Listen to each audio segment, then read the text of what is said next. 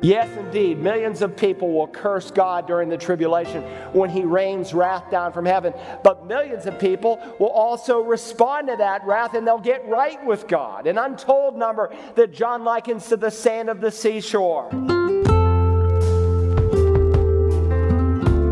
What are the marks of a decaying and depraved society? We don't have to look far to see these in our own country and in this day and age. The Apostle Paul noted many of these marks in his letter to the Romans. It's not unlikely, as he wrote from the city of Corinth, he was seeing these being played out in front of him. Unfortunately, civilizations seldom seem to learn from the past and too often repeat the sins and mistakes of previous generations. In our study from Romans, Dr. Carl Broggi, senior pastor at Community Bible Church of Beaufort, South Carolina, today continues his look at chapter 1, verses 23 to 32, and he notes that some of these marks included idolatry, immorality, and iniquity. Let's rejoin Dr. Broggi as he continues his message entitled Anatomy of a Sinner.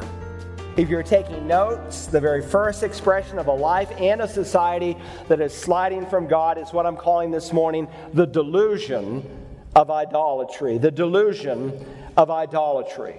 Look now at verse 22. Professing to be wise, they became fools. You see, that's the delusion of it. They think they're smart. They think they're intelligent. But God says, no, you're not wise at all. Because you've suppressed the truth, you've become a fool. And so he says in verse 23, as he expresses that foolishness, they exchanged the glory of the incorruptible God for an image in the form of corruptible man and of birds and four-footed animals and crawling creatures. The Bible is expressing just one form of idolatry for us. And let me hasten to say that even this form of idolatry is not limited to the first century. Missiologists tell us that somewhere around 2.5 billion people on the planet still express this form of idolatry. But understand, too, that idolatry is broadened in the epistles to go beyond worshiping a statue or a man. Jot down next to verse 23, if you would, Colossians 3 and verse 5. Colossians 3 and verse 5. Biblically speaking, an idol is anything you love more than God, anything you serve more than God, and anything that you fear more than God. And so Paul said to the church at Colossus, when Christ, who is our life, is revealed, then you also will be revealed with him in glory. Therefore, consider the members of your earthly body as dead to immorality, impurity, passion, evil desire, and greed, which amounts to idolatry. Do you see what Paul is saying? He said people who love and serve their fleshly desires, specifically immorality, impurity, evil desire, and greed, are involved in a form of idolatry.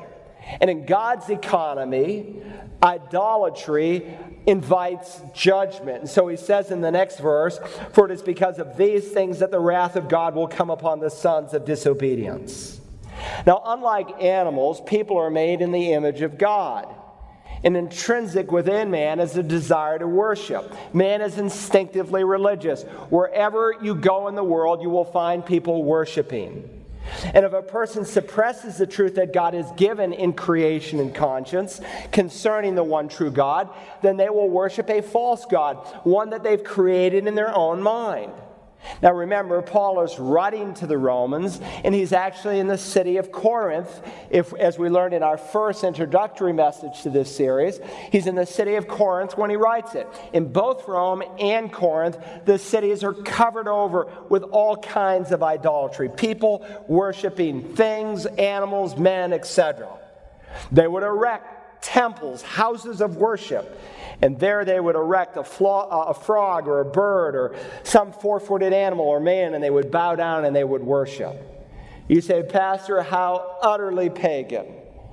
We are so much more sophisticated than they. Are we? One of the gods that they worshipped in the city of Rome was called Mammon, the god of wealth and possessions. And that Greek word has come directly into our English language. You say, do we worship that God today?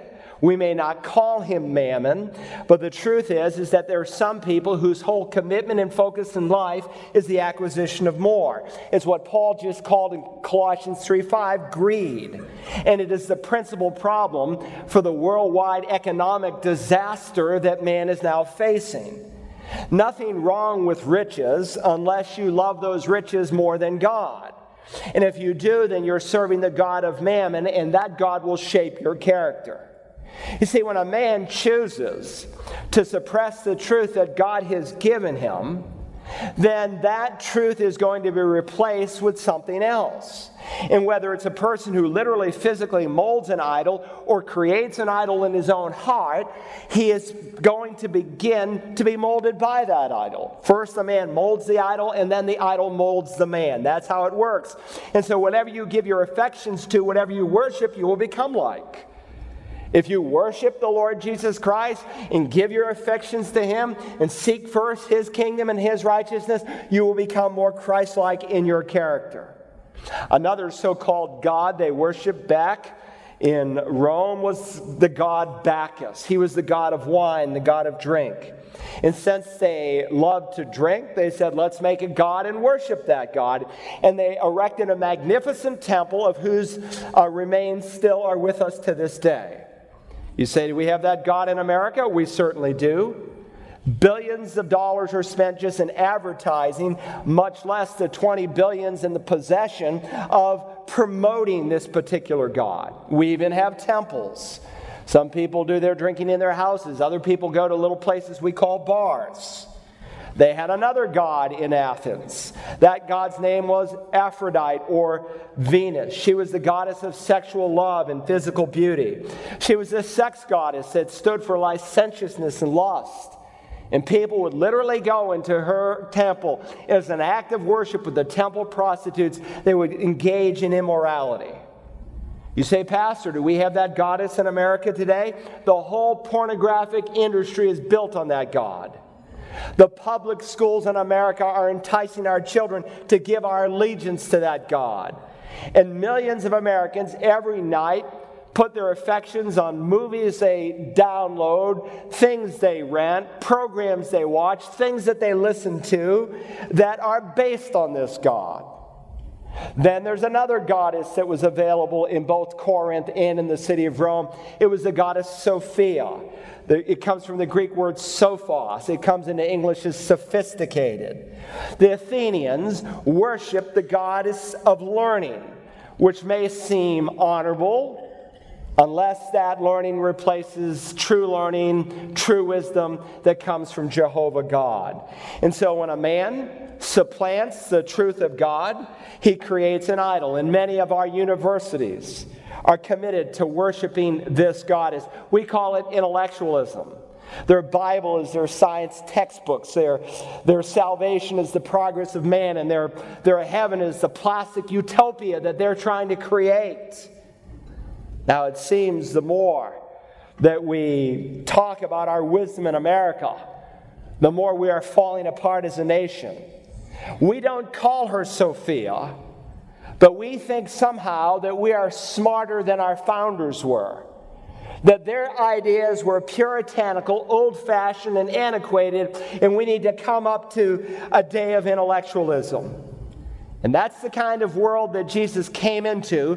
He came like a bright light in the midst of darkness when the prophet describes his first coming, and he will come to the same kind of world when he comes again. And so we read in verse 22, professing to be wise, they became fools and exchanged the glory of the incorruptible God for an image in the form of corruptible man, of birds, four-footed animals, crawling creatures. Therefore, God gave them over to the lust of their hearts to impurity, so that their bodies might be dishonored among them. They exchanged the truth of God for a lie. They worshipped and served the creature rather than the Creator, who is blessed forever. And Paul says, Amen. Now, beyond the delusion of idolatry, I want you to see, beginning in verse 26, that God unfolds for us the distortion of immorality. The distortion of immorality. Notice how verse 26 begins. For this reason. For what reason? For the reason I just read and reread a second ago in verse 25. Because they exchanged the truth of God for a lie. For this reason, God gave them over to degrading passions. Literally, the Greek text says passions of dishonor. Some people have the idea that if we don't get right, that God is going to judge us. Friends, I want to tell you that sexual perversion is the judgment of God. When God takes his hand off of an individual, or when God takes his hand off of a nation, they become part of the judgment of God. Remember, Paul is not speaking of the wrath of God here that will be revealed, but the wrath of God that is being revealed. Verse 26, for this reason, God gave them over to degrading passions. For their women exchanged the natural function for that which is unnatural. We call that lesbianism. And when people reject natural revelation, natural law, as the medieval theologians described it, Thomas Aquinas and others, then we are given over to unnatural sexual perversion. And in the same way, the men also abandoned the natural function of the women and burned in their desire toward one another. Men with men committing indecent acts and receiving in their own persons the due penalty of their error. We call that male homosexuality. And it's obvious as you look around America today that there's an increasing tolerance and an encouragement for this lifestyle. 40 years ago, this behavior was illegal in all 50 states. Now we have written laws to condone it. And the homosexual community argues that their behavior is biologically appealing to them, that it comes just naturally to them, that that's the way they were made, that they're just going along with their natural desires. Well, they're right to some extent. It does come naturally out of your sinful, fallen nature. And God calls that behavior unnatural. It's not part of his original design. And so he goes on, and let me just say parenthetically, God doesn't say in his word, listen, I'm speaking now to the heterosexual community. Lusting is natural. Fornication, premarital sex is natural. Extramarital sex is natural, so it's okay. He doesn't say, well, since coveting, the acquisition of things and the love of things is natural, I understand. Should a man be allowed to rape, commit pedophilia, commit bisexuality behavior, be involved in bestiality, fornication, adultery, because it comes natural to him and he finds it biologically pleasing and alluring to him? Listen, if you don't get anything else out of this sermon, don't miss this. All sin comes naturally. Every one of us has a wicked, fallen, depraved nature. A person is no more born a homosexual than he's born a liar, a cheat, a murderer, adulterer, or anything else you can think of. He chooses to commit adultery. He chooses to rape. He chooses to ponder over pornographic material. He chooses to get drunk. But make no mistake how God describes this. In verse 26, he calls this a degrading passion. Again, literally a passion of dishonor. We have children's books in our own public library right here in our county that call this behavior natural. You better know what your kids are pulling off the shelf. It's true in libraries all across America today. In verse 27, he says people who engage in this kind of behavior are committing indecent acts. And at the end of the same verse, he says, in their own persons, the due penalty of their error. There is a consequence that comes with this sin in their own persons. There's a tragic loss of identity, such that a woman often will take on masculine characteristics and a man will take on feminine characteristics. A rejection of one's own masculinity or femininity, either outwardly or inwardly through the sexual activities they engaged in, God calls due penalty for their sin. Now, it's interesting. In every culture, historically, and now in our culture, homosexuality has always found a platform where people are sympathetic to that lifestyle when the heterosexual community is engaged in immorality. The more engaged the heterosexual community is in those things that God calls wrong, the more there'll be acceptance of this kind of sin or any other kind of sin. Now, let me just say that there is no sin that is beyond the blood of Jesus Christ. And while homosexuality is a serious offense to God, you are not to heap some kind of special condemnation on these people. God is not opposed to homosexual people. He is opposed to homosexual behavior. And you are to show a relentless love to sinners, whoever they may be. But understand, and I know it's not politically correct, but people are calling this a genetic predisposition, or sometimes a genetic issue or a sickness. This is not a sickness. You may think it's sick. This is not some genetic predisposition. And let me just say, that's wonderful news, because with some sicknesses there are no cure. And with some genetic predispositions or problems, they can't be resolved. But all sin can be forgiven. What does Paul say? Or do you not know that the unrighteous shall not inherit the kingdom of God? And then the next 4 words are so important. Do not be deceived. Whenever Paul says that, listen up. The Spirit of God is trying to get your attention. Do not be deceived. Neither fornicators, that's premarital sex, nor idolaters, we just define that specifically and broadly from the Scripture, nor adulterers, that's extramarital sex, nor effeminate, that's male prostitutes, nor homosexuals, that would include lesbianism, nor thieves, nor the covetous, nor drunkards, nor revilers, nor swindlers shall inherit the kingdom of God. Look at the next verse. And such were some of you. He did not say, and such are some of you, but such were some of you. What happened to them? You were washed, you were sanctified, you were justified in the name of the Lord Jesus and in the Spirit of our God. There is no sin that cannot be forgiven and overcome. And I've led a number of homosexual people to Christ. And some who are married and functioning normally as God intends for them to know today. Now, beyond the delusion of idolatry and the distortion of immorality, I want you to notice a third mark of a darkened heart in a decaying society, and it's what I am calling the depravity of iniquity. The depravity of iniquity. We now come to this third frightful downward spiral into sin. Notice verse 28. And just as they did not see fit to acknowledge God any longer, God gave them over to a depraved, the Greek word is adokimos, to a depraved mind, to do those things which are not proper. I have it underlined in my text 3 times in verses 24, 26, and 28. God gave them over. Why? Because this is not the wrath to come. This is the wrath that is here presently, the wrath that is revealed. God gave them over to a depraved mind. That's a judgment of God. Now, more than once in the Bible line, people have asked me, Pastor, what is a depraved mind? Or the Old English says a reprobate mind. Well, when you say the word depraved, same word, in other places in the Bible, it gives us some insight. For instance, in 2 Timothy 3 and verse 8, Paul says, just as Jannes and Jambres opposed Moses, so these men that Timothy was dealing with also opposed the truth, men of depraved adokimos, men of depraved mind, rejected in regard to the faith.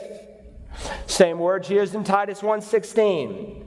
They profess to know God, but by their deeds they deny Him, being detestable and disobedient and depraved or worthless. Same word for any good deed. So the word translated useless, depraved, reprobate, comes actually from another Greek word, dokimos. Dokimos is a word that's used in the Old Testament and the New Testament that describes something that was tested and then passed the test. Remember the Greek translation of the Old Testament that most of the Jews read in Jesus' day, that is habitually quoted primarily in the New Testament. It's used of metals that were tested and found pure. And so we studied in the book of Genesis, Abraham with silver of commercial grade, dokimos. It was pure metal. It was tested and found to pass the test. And it's also used of men who were tested and found worthy. But in Greek, like in English, when you put the word a in front of a word, or in Greek alpha, it typically means just the opposite. And so a millennialist believes that there is a literal 1,000-year reign of Christ upon the earth. The amillennialist believes just the opposite. And so the word "a" is put in front of it. There's actually a play on words here in this verse. It reads like this: they reprobated the knowledge of God, so God gave them over to a reprobate mind. Or you could say they cast out the knowledge of God, so God gave them a cast out mind. A mind that considers God worthless, God considers worthless. And if you abandon the knowledge of God long enough that He has given you, He lets you go your own way. He lets you go in the way of your own fallen, wicked nature. Now, God alone knows those who have been given over to a depraved mind. But let me say that the wrath of God that is revealed, much like the wrath of God that is going to be revealed during the tribulation, not to be confused with the ultimate coming eternal wrath in the lake of fire, God will often use to bring repentance. Yes, indeed, millions of people will curse God during the tribulation when He rains wrath down from heaven. But millions of people will also respond to that wrath, and they'll get right with God. An untold number that John likens to the sand of the seashore. And God will often bring a person to the point where they are so sick of themselves, so sick of the consequences of their sin, that they come to repentance. So beginning now in verse 29, God catalogs 21 vices for us. Let's go through the list carefully. In verse 29, He begins with 4 general sins. Being filled with all unrighteousness. When a person is full of unrighteousness, he will despise the things that God loves, and he will love the things that God despises. It's a word used throughout the New Testament that describes any kind of wrong thinking, speaking, acting, or living. It's the very opposite of those things that are related to God's will and to God's character. Being filled, he says, with all unrighteousness, and then he adds wickedness. When a person is filled with wickedness, he delights in doing what's wrong. In addition, he says they are being filled with greed.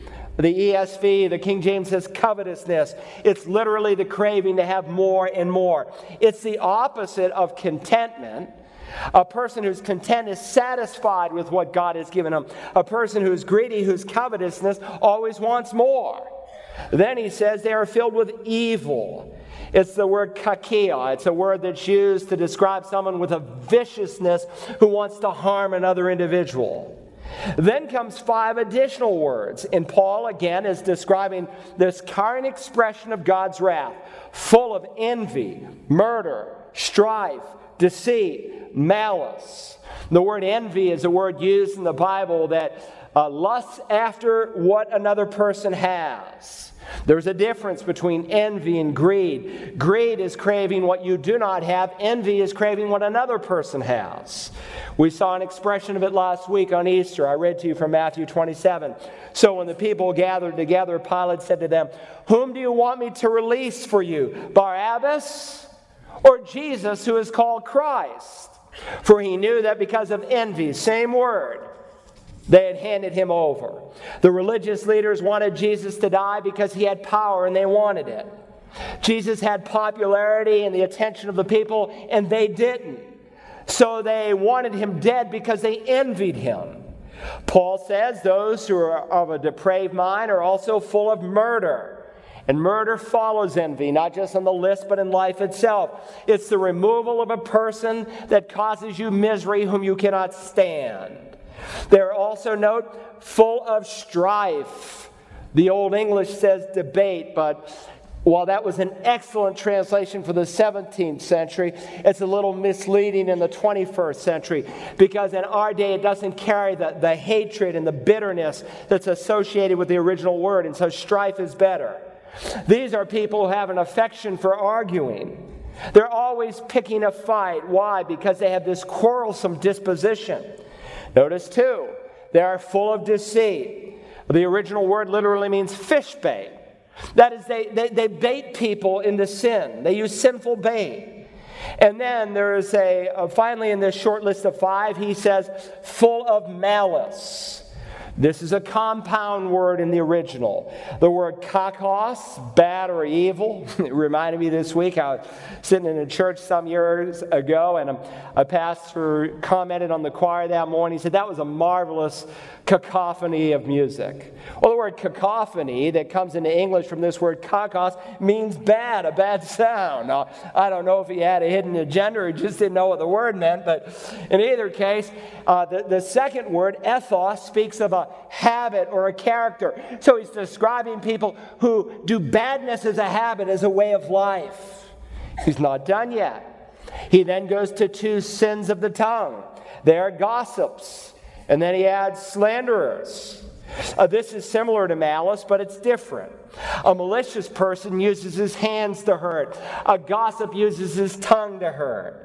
Please note, he doesn't say they gossip, Christians gossip, but the verb to be is implied. They are gossips. He's describing their character, their person. And the Greek word gossip sounds like it is. If you remember in high school English, you had a word called onomatopoeia. Say it, onomatopoeia. It's kind of a neat word. And an onomatopoeia, you remember what that was? It's an English word that means like it sounds, like the word sizzle or hiccup or animal sounds like bark or moo or quack. Well, this word for gossip is pseustace. I didn't say it real well, but pseustace. And we kind of, in the King James, translates it whisperer. We say, psst, I want to tell you something. Gossip. Getting ready to tell you something very often. And by the way, if you want to fend that off, just say before they tell you, can I quote you on that? Can I quote you on this? Then he adds slanderers. This is an individual who wants to ruin people publicly. Gossip is more secret defamation, where slander is more of a public defamation. That's why the Bible tells us in 1 Timothy 5, do not receive an accusation against an elder except on the basis of 2 or 3 witnesses. There are people who will slander you, but they will especially slander the man of God. Why? Because they want to destroy that person's character. The 2 sins of a reprobate, gossip and slander, are followed by 4 sins of extreme pride, and we will look at these tomorrow when we conclude our message entitled Anatomy of a Sinner. To listen to this or any of Dr. Broggi's messages, use the Search the Scriptures app for smartphones and tablets, or visit us online at searchthescriptures.org. You can also order a CD or DVD copy by calling 877-787-7478 and requesting program ROM5. At Search the Scriptures, we are committed to sharing the good news of Jesus Christ with unbelievers and to growing believers in their relationship with the Savior. If you can help us with this mission, won't you call or visit online and give a one-time or recurring gift? Our phone number again is 877-787-7478, and our website is searchthescriptures.org. Tomorrow we reach the end of Chapter 1 in our study of the book of Romans. Join us then as we search the Scriptures.